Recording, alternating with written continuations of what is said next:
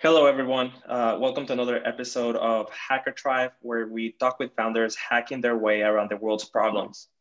I'm Daniel, your host, and today with us we have Evan. Evan, how are you doing? Good. How's it going? Thanks for having me on. Doing great. Evan, thank you for coming on. Can you tell our audience a little bit more about yourself, what you're building, and kind of like what you have going on right now? Absolutely. Yeah. I my name's Evan. I am from or living in the Bay Area right now. Lived all over California. And right now, me and a small team are building out a company called Product Signals. And so what Product Signals does is we're basic we're basically a collaboration tool for product and customer facing teams to collaborate on customer feedback, customer requests, help them quantify it and drive better product decisions. And we primarily focus in high touch B2B software. Nice. Why do you choose high touch B2B software? Like, what drove you to that? Yeah, that's a great question.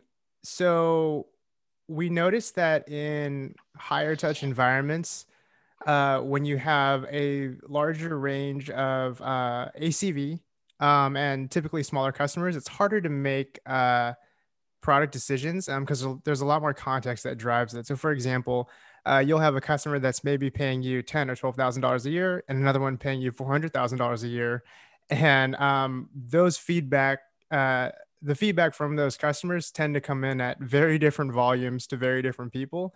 And so when you have, let's just say on the flip side, a consumer business with a million users paying you, anywhere from $10 to $15 a month, it's a lot easier to sort of normalize the data that's coming in, put analytics into your software, and you sort of have basically an even data set to work with where there's less variance. So I noticed in a couple of my previous roles that were a little bit more higher touch.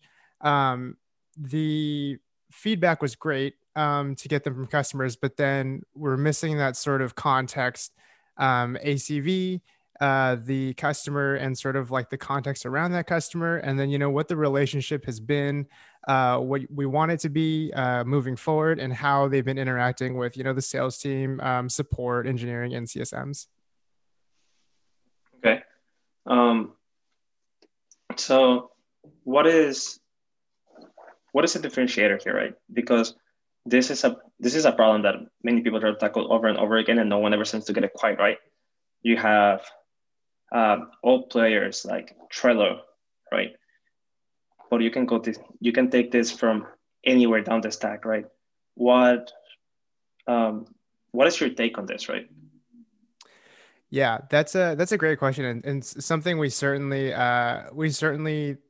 identified early on, and we just kind of didn't really know it or was able to verbalize it until recently. But essentially we you can break out product requests or feedback into sort of like four main groups. There is, we're going to build this now, we're going to build this later, we're not going to build this now, or we're never going to build this. Right. And I think a lot of tools, they focus, and rightfully so, but they focus on the happy path. We're either going to build this, or like we're never going to build this, and the we're going to build it later or not now. We found typically comprises of 90% of the requests um, that get input into any system, and which kind of makes sense, right? Product teams can't build everything, so 5 to 10% gets built, and those tools facilitate that process, and some do that very well. But then there's this 90% of requests that kind of get stuck in this loop of customer success and sales saying like, hey, are we going to build this ever, like what's the status on this, and maintaining communication around that, and then also being able to continually quantify and add context to where these sort of requests keep popping up is where we found that's been lacking in the like general space today. Um, then that just comes down to a lack of communication between the product team and then whichever other external team, right? Either sales, marketing, uh, PR, HR, et cetera, et cetera. Um, but at least personally, what I found whenever I work in teams, each team kind of tends to do their own thing, and sometimes other teams use their own individual tools for no reason. They don't tell anyone about it. Um, and also product teams kind of have this, um, I will say, almost like tendency, or almost downright obsession to switching product tools every few other months. Yeah. Yeah. They're saying it's like, oh, this is clearly not working. Let's switch to this, and then they say this is clearly not working, and then switch to this, right? And then that just pretty much makes the problem collapse upon itself. Um, how are you tackling that? Yeah, that's a great thing to point out. So, uh, if I were to bucket, basically the long story short is we don't try to do everything. We try to do a couple of things very, very well. And so, if I were to break out, sort of the product development life cycle into buckets, so you have your, like collecting the feedback in one, and then you have planning and road mapping, is a second one, and then executing, which tend to happen in like Jira per se or whatever tool you use, and then communicating that execution. um, we focus specifically on collaborating on aggregating those insights and then closing the feedback loop with internal teams. And so what we found is that a lot of tools are trying to do a broad stroke solution to, like you said, all four of those buckets. And um and we found that product teams, every product team is different. Every product team is going to, set up their system, their stack in their own way, and trying to be overly prescriptive in each one of those just to have the entire system work, we thought was just too much. And so our methodology is, hey, let's have one space for internal teams to be on the same page in terms of all the feedback that's coming in, make it super easy for them to start aggregating these insights and quantifying it, and then give ARM product teams, the ability to close the feedback loop with CSM, with sales, because we found that they're typically outnumbered, and CS and sales are, asking a lot of great questions about product plans, but they kind of come in at a high volume and are often repeating. So how do we save PM's time in the process as well? Yeah. And not only how do you save PM times, but also how do you save the other team's sanity? Because I feel that Yeah. like other teams are constantly bombarding the product team, the PMs. It's like, hey, we need this, and we would like this, or the cut, or we would like this, and then the PM's gonna just brush it off. It's like, yeah, we'll just put it on the list, right? Um, because again, to some degree, can be the gatekeepers to anything that comes on, unless another team really pushes for that, and then that becomes just an internal nightmare. Yeah. So then what you want to do is just solve that instead of trying to do the broad stroke solution, like I don't know, Asana, right? Uh, which, by the way, to anyone out there, I kind of hate Asana. I want to get a lot of hate for that. Um, that broad stroke solution, it's yeah, they do a bunch of things great, but where they fail hard, and then just collapse on itself. And so then what you're doing is, and clarify that is, take that very specific bucket of communication where product teams and all teams are failing, and then connecting it, right? By taking a data-driven approach, like, hey, like this is out of the 90% of bulk requests um, that I know the sales teams is making, out of the 90%, 70% is asking for this pretty much this one specific feature. Yeah, absolutely. So, yeah, to turn up the volume on what you just said, pretty much spot on. We think that,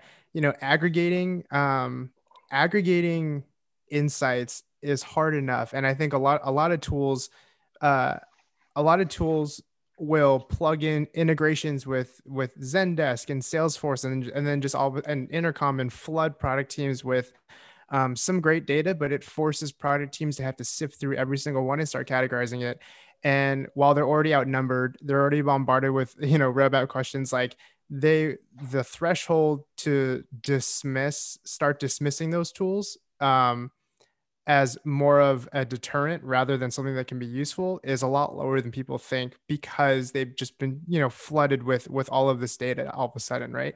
And so we focus on, let's have teams meet each other halfway. So product and customer facing teams, or just internal teams in general, right? Let's have one central hub that becomes the source of truth, for product and these other teams, that's separate than engineer, because the source of truth with engineering and actually building the product in Jira often looks a little different. And so, let's double down on that, and then, whatever tools you want to use for, maybe long-term planning, and in some respects road mapping. We are building some road mapping capabilities, which we're excited about, but the specific planning piece of it, can be done elsewhere, because product teams operate, they want to be flexible in, the different tools that they use, right? And then, yeah, being able to close the feedback loop. So once once a CSM puts in a request from a customer, being able to have the CSM easily get updates on that, like, oh, I'm about to talk to the same customer that said this a month ago. Product, do you have any updates on where we are with this? A lot of those conversations are happening like in Slack, in email, over Zoom calls. So how do you turn that process that would have been like a 30-minute dialogue, out of everyone's day, into like a couple clicks? Okay. And so this has always been a pervasive problem across all product teams. Right? Why has no one really taken this approach before? Yeah, that's a great question. I think it's part of it is timing. Um, okay, yeah, two things. One I think is like timing and culture, that has sort of historically been product teams, and then the second one is, I think the circumstances in which we were in previous roles sort of led us to this like unique, solution and viewpoint. So the first to address the first piece of it, I think historically product teams have in software, um, have been siloed off from a lot of other teams. They say, hey, you know what, give me all the data, and then we will go build, the next big thing, and then, talk to GTM, talk to marketing, talk to support. Hey, this is what we're building, and this is what's coming. And I think more recently, I'd say maybe in the past, 5, 8, 10 years, there's been this shift in you know a more collaborative approach, product led thinking, product led organizations, a lot more transparency, which allows for these internal teams to have a little more input and say like, hey, you know what, like this is really important. You might want to consider this, right? So I think a lot of we're finding that a lot of companies that we're talking to right now are, historically their product teams have been operating in silos, because that's just sort of the way, history had sort of like lended itself to. And then, they're saying, hey, we want to have a more collaborative approach, a more product led approach across the organization, not just from product. And so we're finding that there's this sort of like shift in culture. There's a shift in the way products are being built and the mechanisms in which data is getting, sent to product within the internal teams altogether. So I think a large piece of the reason why, it hasn't really been nailed down, in the way that a lot of teams would like to, is because, we're just in this very early stage of, a lot of these, shifts in organizational culture are beginning to be realized. And then the second thing I would say is, I think a lot of tools are coming from one side of the spectrum or the other, and not from the center. And what I mean by that is, you have your tools that are meant for product road mapping and product planning, and they're saying, oh, you know what, we need to extend our arm out to customer success and sales. Let's build like a piece of our software that does that. And then on the flip side, you have customer success software or sales software that's like, hey, we need a way to funnel our insights into product teams. So let's build a piece of our software that does that. But because they're not starting from the center, they're missing where, you know, where it could be most useful in other teams' workflows. And so if you have somebody that's standing in the center and saying, here's everything that's coming from product, here's everything that's coming from the internal teams, what's the best way to deliver that to each other? I think is another big reason why it hasn't really been solved, in the capacity that a lot of people want today. And you did bring a really good point. It's also the change in culture, but it has also led to a really fragmented space, right? Yeah. I think the product development space is very fragmented because of those constant shifts in culture, even inside the same company. Two or three, two different product teams can feel like two completely different companies in terms of like how they develop and like how they drive their product. And they can even use different systems, or they can use the same system in like widely different manners. Um, so I think um, I think also it's because of that fragmentation, people tend to pick the one tool for them that fits them the best. So do you think that people prefer picking something really niche, even at the cost of others, rather than compromising for the sake of everyone else when it comes to like this, when it comes to this type of products for product development? Yeah, that's a great question. And I think the answer would vary depending on the stage of the company and the sort of how high touch they tend to be. I think I think there is so yeah, I would say the answer to answer your question is I think it might depend on the like the team size or the company size, and then like the segment they're in, like what market segment they're in. But I think overall there is a common denominator of product teams or product managers wanting a place where they can put their ideas down, all the things that they've heard or things that they've thought of themselves, put their ideas down in sort of this safe place that isn't going to be held as an expectation, right? Because we've had systems where you put ideas into Jira, and then there's this mismatched expectation of, okay, does that mean that like this is the first in first out system where like you're just going through these and building everything that comes in? Like when, like what is the process in which I put this in Jira? Like how do I know when it's done? And product teams coming back and saying like that doesn't mean we're gonna do it. That just mean there's this like miscommunication and like misconception. So I think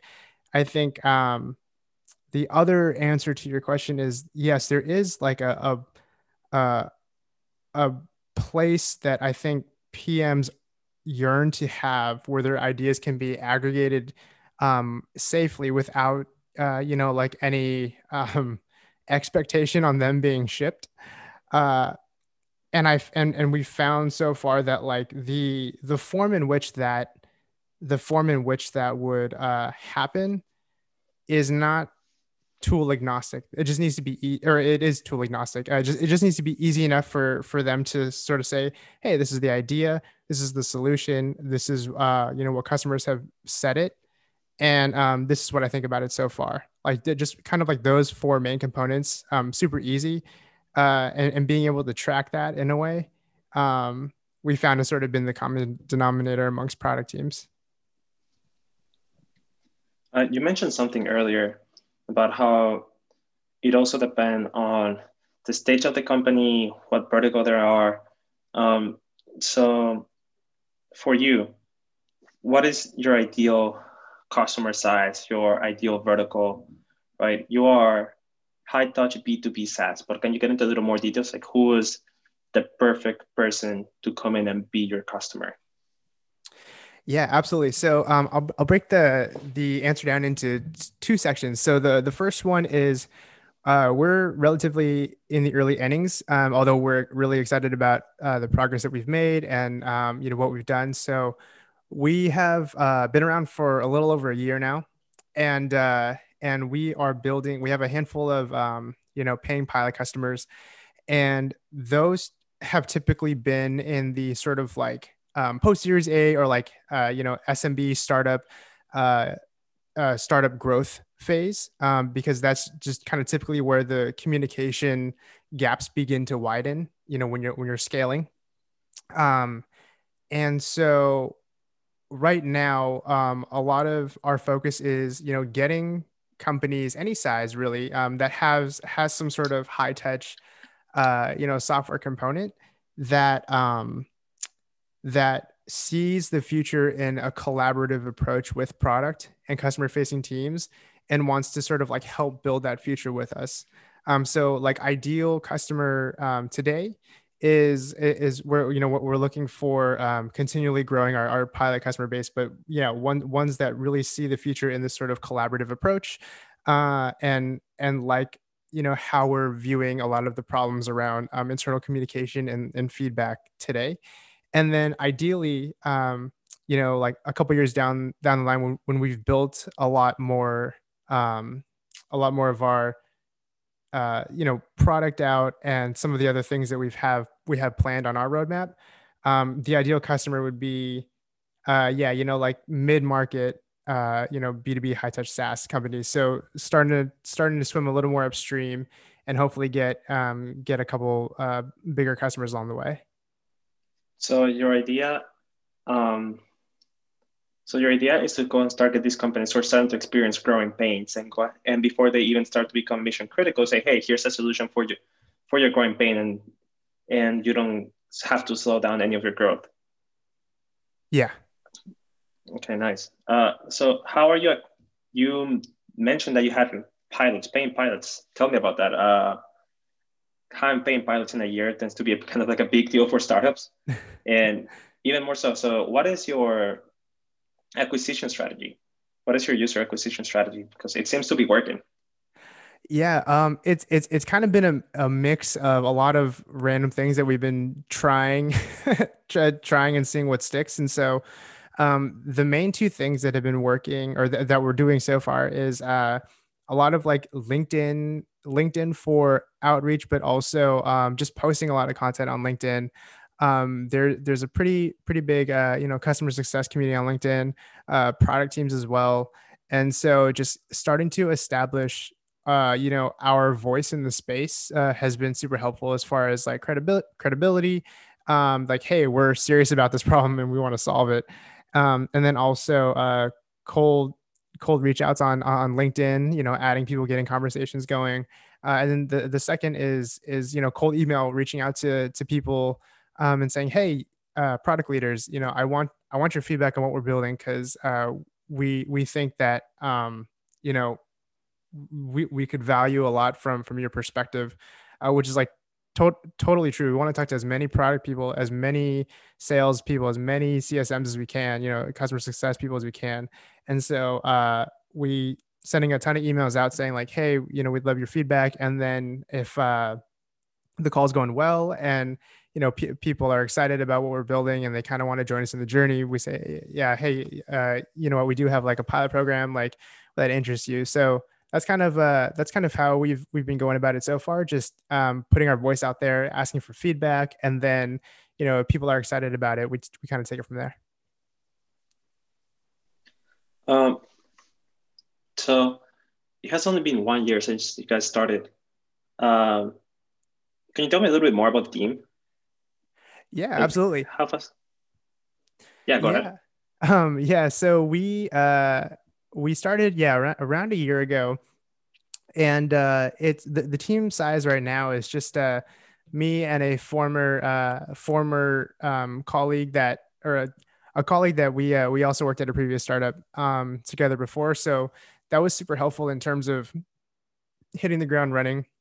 We already had a great working relationship, and we have very complementary skill sets. And so, yeah, we just around a year ago, I approached him with the idea, and he was like, "It's cool, I'm in." And then we started to essentially talk to more people, um, and build and iterate.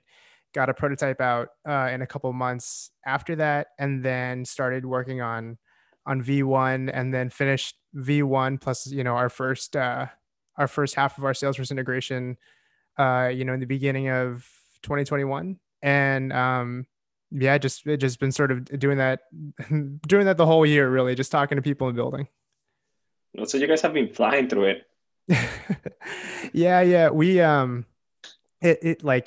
it helps a lot that we've worked together in the past, but then also um yeah, I think because of that, there's what we like to just kind of lock ourselves in a room and work and build. And so that's and have like people like slide pizza under the door, and then just Nice. working and building. But yeah, it's been fun.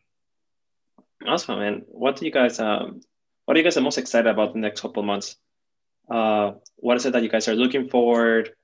What has got you excited for the near future? Yeah.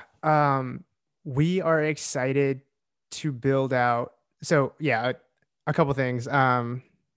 Mainly we feel like we're really starting to grab a toehold on, some of the ways we're different.